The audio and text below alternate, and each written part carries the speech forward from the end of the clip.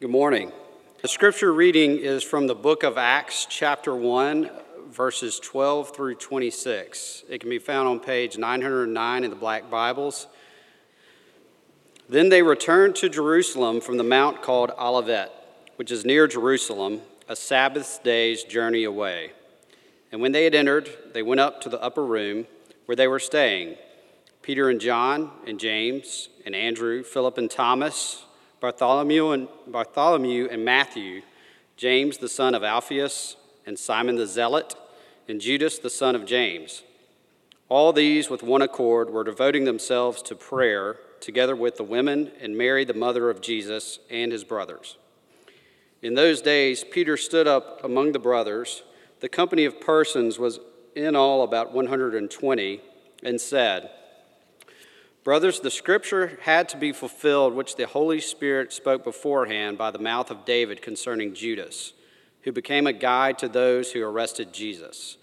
For he was numbered among us and was allotted his share in this ministry. Now this man acquired a field with the reward of his wickedness, and falling headlong he burst open in the middle, and all his bowels gushed out.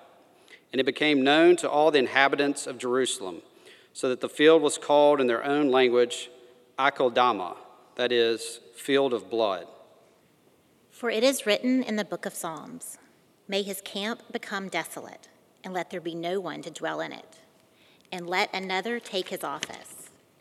So one of the men who have accompanied us during all the time that Lord Jesus went in and out among us, beginning from the baptism of John until the day when he was taken up from us, one of these men must become with us a witness to his resurrection."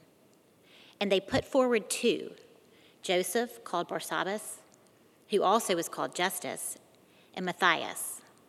And they prayed and said, "You, Lord, who know the hearts of all, show which one of these two you have chosen to take the place in this ministry and apostleship, from which Judas turned aside to go to his own place."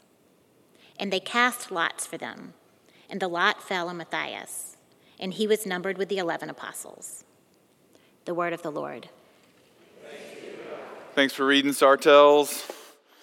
Preston Sartels kind of become my barbecue Jedi master. He's teaching me his ways, so thank you, Master. Y'all, my name's John Trapp. I'm the new senior pastor here at Christ the King. Want to welcome you. Thanks for being here. We're excited to have y'all. At Christ the King, we believe that we have a great need for a Savior. But we also believe that the Bible tells us we have a great Savior for our need. And so every morning when we come and gather around God's Word, we look to see what His Word has to say to us about this great Savior. So let's pray now and ask that God would help us in that. Father, we thank you that you have given us your Word, and we pray that by the power of your Spirit, you would help us to see Jesus. And we ask all of this in his name. Amen. So when I was thinking about taking this job, I called one of my seminary professors. His name's Sinclair Ferguson. And I was talking to him about the church. And he said, "John, I can't do his accent. I wish I could, but he's Scottish. It's great." But he said, "John, when the Bible talks about the church, it uses all kinds of metaphors. It uses the metaphor of the church is like the bride of Christ, or it's this temple of living stones, and it uses all these different metaphors. The church is the body of Christ, or the bride." He says, but there's one kind of image that's used about the church, and we can think of it as being metaphorical, but it's not. It's actually talking about the identity of the church, and it's family. When the Bible talks about the church as family, it's not being metaphorical. It's saying this is the essence of the church. And this passage that the Sartels just read for us, we kind of see the first family meeting of the church, what they're doing and who's there. And I was thinking about, okay, what do family gatherings look like in our culture? And probably the time that most families gather is around Christmas time. And we have all kinds of songs that describe what these family gatherings are like. And some of them are a little bit idealistic, if we're honest. And it's chestnuts roasting on an open fire, Jack Frost nipping at your nose. Yuletide carols being sung by a choir and folks dressed up like Eskimos. All right, no one's doing that. Especially in Houston. If you're dressing up like an Eskimo in Houston, good luck at Christmas time. But we want to imagine that that's what our family Christmas experience is going to be like. But if we're honest, it's probably a little bit more like the way Texas legend Robert Earl Keen describes family Christmas. In his song, Merry Christmas from the Family, Brother Ken brought his kids with him, the 3 from his first wife Lynn, and the 2 identical twins from his second wife, Mary Nell. Of course, he brought his new wife, Kay, who talks all about AA, chain smoking while the stereo plays. Noel, Noel, the first Noel. And then he ends it saying, hallelujah, everybody say cheese. Merry Christmas from the family. Now, when you think of the church family, do you think it's supposed to look like the shiny, perfect, tiny tots with their eyes all aglow family? Because what I would suggest to you is that the family that we find here in Acts chapter 1 is a lot closer to Robert Earl Keen's family at Christmas. So, I want to talk about 3 things. First, who's there? Who's there in the room? Second, who's not there? And third, what do they do? Who's there, who's not there, what do they do? Okay, so I want to do kind of a deep dive on a couple of these verses, verse 13 and 14 especially, as we look at who's there. And the first person that we see listed as who is there is Peter. Now, Peter, as he's described in the Gospels, is a guy who gets it wrong over and over again.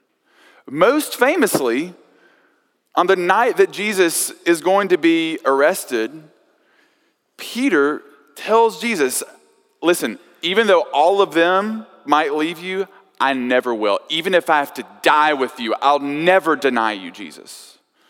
And then famously, he denies Jesus. But think about what Peter's done.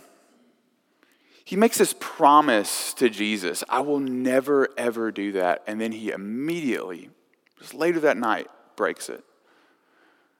And how many of us is that? What promises do we make to God? God, I will never blow up at my kids or my wife like that again. I'll never drink that again. I'll never look at that on my screen again.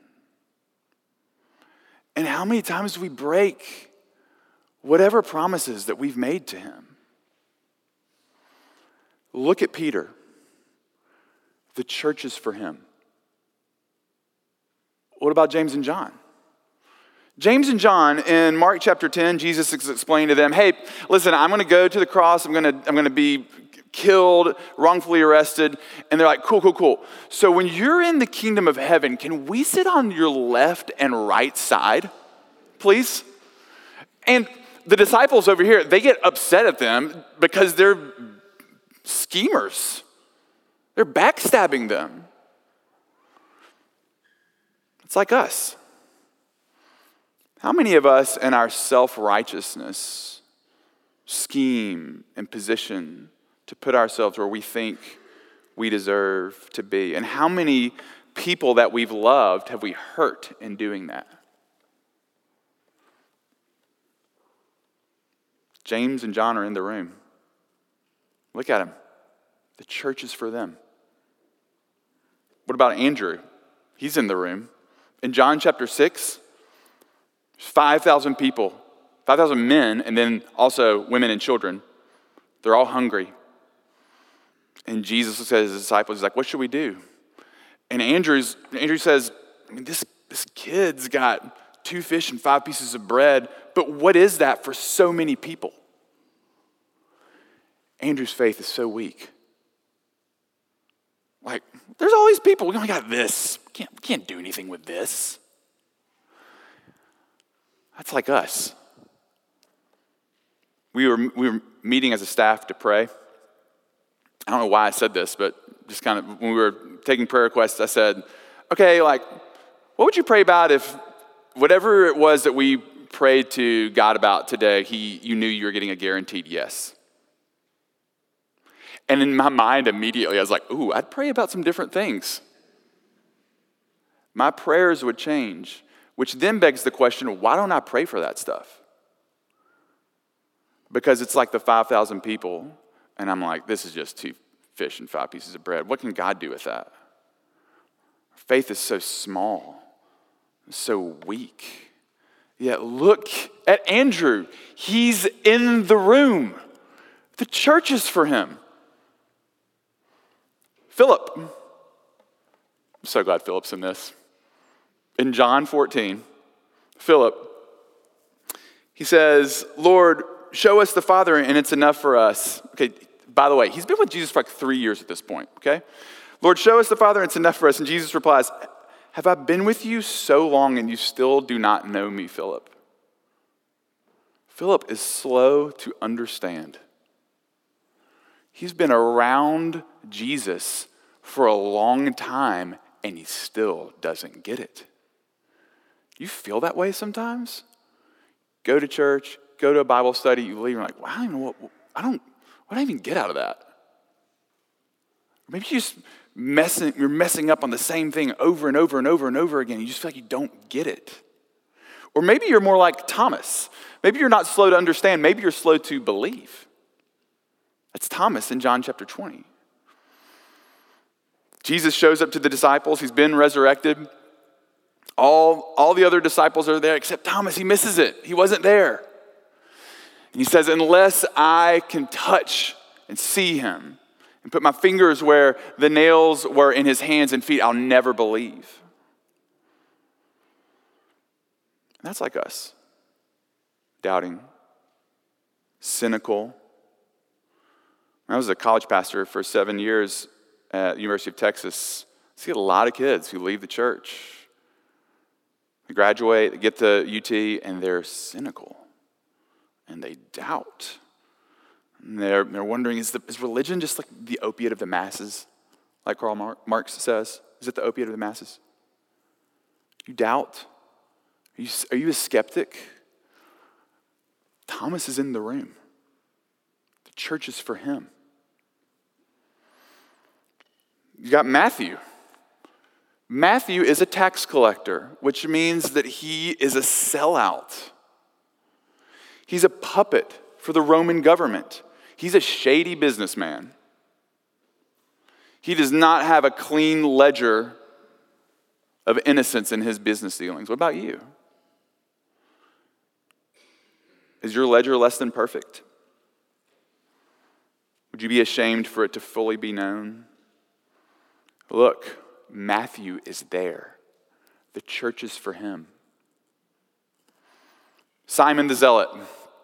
The Zealots were people who intensely pursued their own political ends. They wanted to see Rome overthrown. They had this great hope in an earthly political system that was going to make their life better. And that's like us. Do you watch too much cable news? Do you spend more time being shaped by the politics that you read about than you do being shaped by the Bible and reading it? Is your hope in a kingdom here on earth or the kingdom of God? Or do you struggle with political idolatry? Simon the Zealot is in the room. The church is for him. And then there's Bartholomew. Great name, by the way. Bartholomew, also known as Nathaniel, in John chapter 1, when he's told about Jesus, this guy from Nazareth, you know what his reply is? Does anything good come out of Nazareth? He's a bigot. Bartholomew does not have a clean record of anti-racism. He does not. And that's us. And yet, look, friends, the church is for him. He's in the room. Now, there's not much in the Gospels about James, son of Alphaeus, or Judas, son of James, but they were in the company of disciples who did stuff like fearfully forget that Jesus is on the boat with them in the storm and accuse him of not caring about them. They did things like lying to Jesus, saying, "We'll never leave you, we'll never forsake you." And then as soon as Jesus is arrested, they disappear and they're gone. Are you a fearful, lying, fickle person? Look at the disciples. They're in the room. The church is for them. But it doesn't stop there.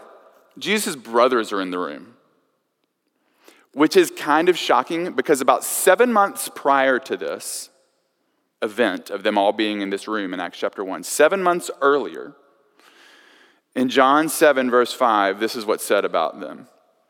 Not even Jesus' brothers believed in him. They didn't believe in him. They lived with this guy for 33 years, and they're not believing him. Have you been around the church for a long time and you still struggle to believe? You've been around Jesus for a long time? His brothers were that way. You know who else is in the room? There's women in the room. And I've started when I do my sermon prep, part of my sermon prep is I meet with some of our pastors and some of our staff members, and we go over the passage together. We study it together. It's good to hear feedback from them. And while we were discussing this, someone was like, "Man, it kind of stinks that women aren't named. It's kind of lame. It's very first century of them." And you know what? One of the women in the room spoke up and very astutely said, it's actually amazing that they're listed as being in the room. Like, that was so radical that women would have been included not only in the room, but also in the text, that the text tells us. It's important to know that the women were present. And by the way, Luke and Acts, they're written by the same guy to the same person, same audience. And we hear who these women are earlier in the book of Luke. So it's women like Mary Magdalene, who was demon-possessed. Have you ever experienced being spiritually oppressed? Or have there been times in your life where it would be shocking for anyone else to see how disturbed you were? Look at the text. Mary Magdalene is in the room, and the church is for her. Another woman who would have been in the room, who is listed in the book of Luke, is Joanna. Joanna, whose husband was like the first assistant to King Herod. Yes, that King Herod. King Herod, who could have stopped Jesus' crucifixion, whose dad tried to kill Jesus when he was a baby. Joanna had some questionable affiliations. Is that you? Do you feel like you're maybe not from like the right stock to be part of the church? Look at Joanna. The church is for her. And finally, Mary is listed. Mary is in the room. Now, some things we know about Mary. She was pregnant out of wedlock. We believe that she didn't do anything wrong to get pregnant out of wedlock, that she was actually, that Jesus was begotten of the Holy Spirit. But do you think people believed that when she tried to explain that in her neighborhood? This probably teenage girl who was pregnant out of wedlock? Can you imagine the things that were said about her, the gossip that swirled around her? And by the way, Mary was not perfect. In Luke 2, she loses Jesus. It says, supposing him to be in the group, they went a day's journey, but then they began to search for him among their relatives and acquaintances. Mary's like, have you seen Jesus? She's going up to person after person. Have you seen Jesus anywhere? Do you know where he is? Y'all, it's literally, if you think Home Alone is like an unrealistic plot line, it's in the Bible.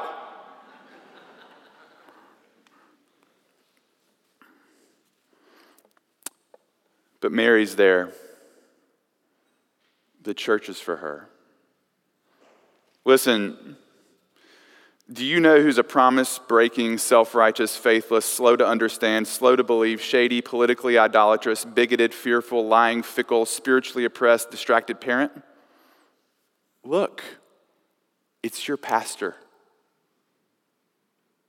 The church is for me. The church is for you. Hallelujah, everybody say cheese. Merry Christmas from the family. Why this big, messy family? Do you know why? It means that anyone can be part of it. Anybody can be a part of a family like this. Anyone can come. Jesus, he tells this parable about these two debtors, and one of them had a little bit of money they owed a master. The other one had a lot of money that they owed a master. And he says, and the master forgave them both. Who do you think loved the master more? It's the one who owed more, right? The disciples and the early church, they understood that they owed Jesus so much.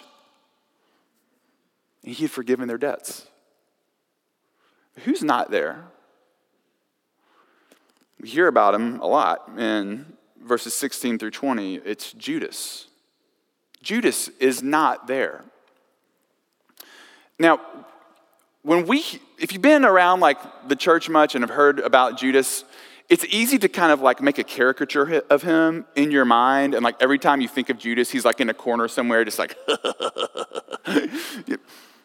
They would not have thought of Judas that way. Judas was so trusted that in John chapter 12, we learned that he was the treasurer. He was the guy who kept the money. They trusted Judas.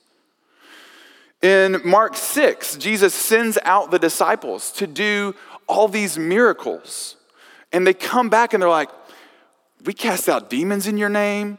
We healed people in your name. And all the disciples are saying that. They're not like, man, when Judas tried, it just like didn't work. What's up with that guy? Judas had a great spiritual resume. And Jesus says that there will be people who come up to him on the last day and say, Lord, Lord, did I not cast out demons in your name and do many mighty miracles in your name? And Jesus says, I'll respond to them and say, I never knew you.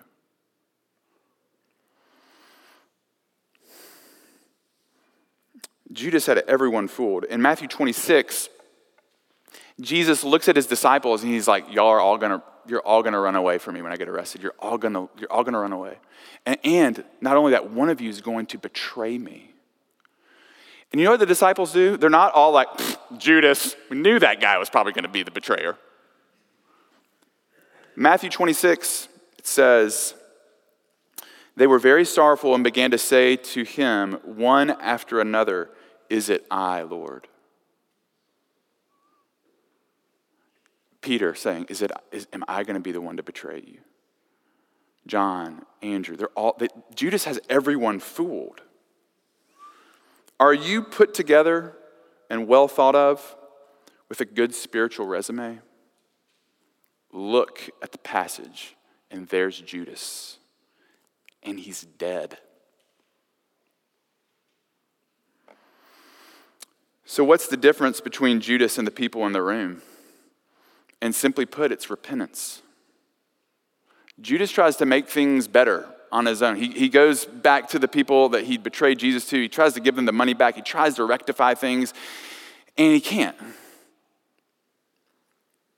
And the difference between Judas and these people, this messy church, is that they believe they can't make it better, but they believe Jesus can.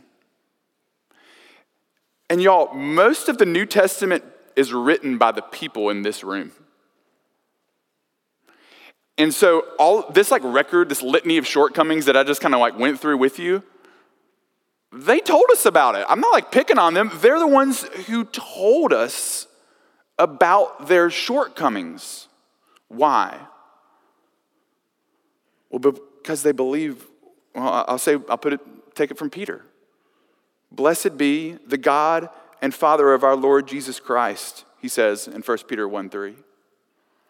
According to his great mercy, he has caused us to be born again to a living hope through the resurrection of Jesus Christ. The reason that we hear about the messiness and the sin of these followers of Jesus is so that we can see the mercy and the forgiveness that is offered to them and to us and to anyone who would come and ask for help. It's the good news of Jesus. And the danger, friends, the danger of the culture that we're living in is that we live in a church culture that would rather look like Judas rather than be known as needy sinners. We prefer people to think that we're good rather than people actually hearing that we're sinners in need of a Savior. May that not be so in our church. May that not be so in our communities. May that not be so in our families. Our children need to know that we're sinners. They need to know that we need God's grace. Otherwise, guess what? The gospel's not going to make sense to them. What are they doing? Last point. What we see them doing, everything they do in this passage communicates dependence and need.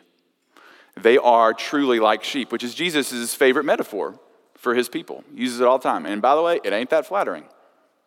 But he tells us that we're sheep. So some of the things that they're doing, verse 15, they're gathered together, all of them. They're dependent. They need each other. They can't be alone. A sheep on its own is a snack. They need each other. They're also devoted to prayer. That's what they're doing in verse 14. What are they doing when they gather together? They're devoting themselves to prayer because they know that they need to speak to their shepherd because they're lost without him. Our church has got to be devoted to prayer. Our staff is trying to be devoted to prayer. We are praying. I want y'all to know, we pray every day as a staff, Monday to Friday, 9 to 9:30. We pray for you and for this church. And tell us if there's ways that you want us to be praying for you. We want to be devoted to prayer because it's all we got. It's Jesus. What else do we see that they're doing? Well, in verses 16 through 20, we see that like the first thing that Peter starts talking about is the Bible. They're devoted to the scriptures.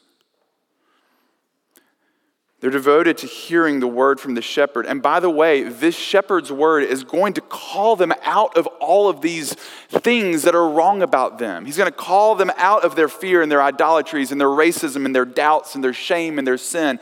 Not so that they can get Jesus to love them. He's going to call them out of those things because Jesus loves them. Because he wants his sheep to flourish.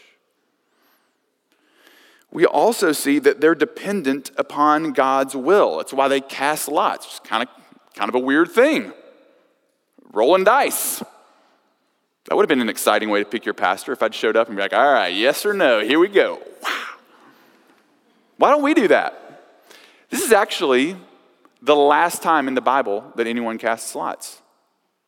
You know why? Because of what happens next. They get the Holy Spirit. And now we have everything we need. We have God's word, and we have his Holy Spirit as we discern his will. That's how we do it. Word and spirit.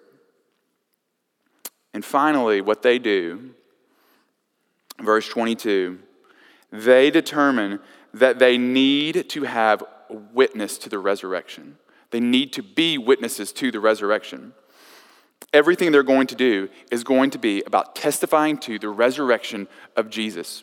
I mean, think about how did Jesus' brothers, who like 7 months prior, would have been like in February, they didn't believe in Jesus. And now 7 months later, they're in the room. What would have happened to them?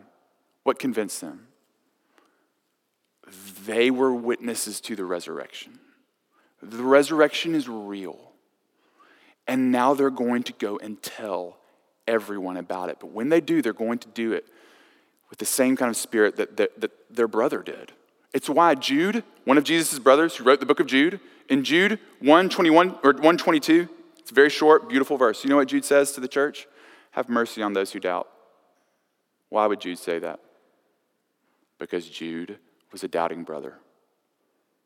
Have mercy on those who doubt. I know what my brother's like. I know what my resurrected brother is like. He is God in the flesh who has defeated death. He has offered forgiveness for anyone who had come to him in repentance by faith. He has offered grace. Have mercy on people who doubt. That's what my brother is like.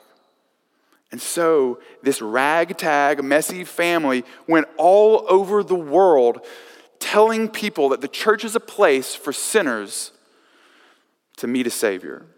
It's an imperfect people with a perfect God. Jesus is so good, and he's alive, y'all. And they did this for the rest of their lives. Matthias, you know what Matthias did? Most historians think that Matthias was crucified in a place called Ethiopia, which was also known as the city of cannibals. That's where Matthias died. Why would he do that? Why would he go to the city of cannibals and tell people about the good news of Jesus? Because his brother's resurrected. His elder brother, Jesus, is resurrected, and the world needs to know. So my question to you, my invitation to you, is for you to know that this is a place for sinners. And in this place, we worship a God who loves sinners and saves them. So let's follow him together. Amen. Let's pray. Father, please help us. All we have is you. We are needy sheep. We pray that you would help us to follow you, our good shepherd. We thank you that you have laid down your life for us, and we pray that you would help us to go out into this world and lay down our lives for the good of others. And we ask that you do this in the power of your Spirit. Amen.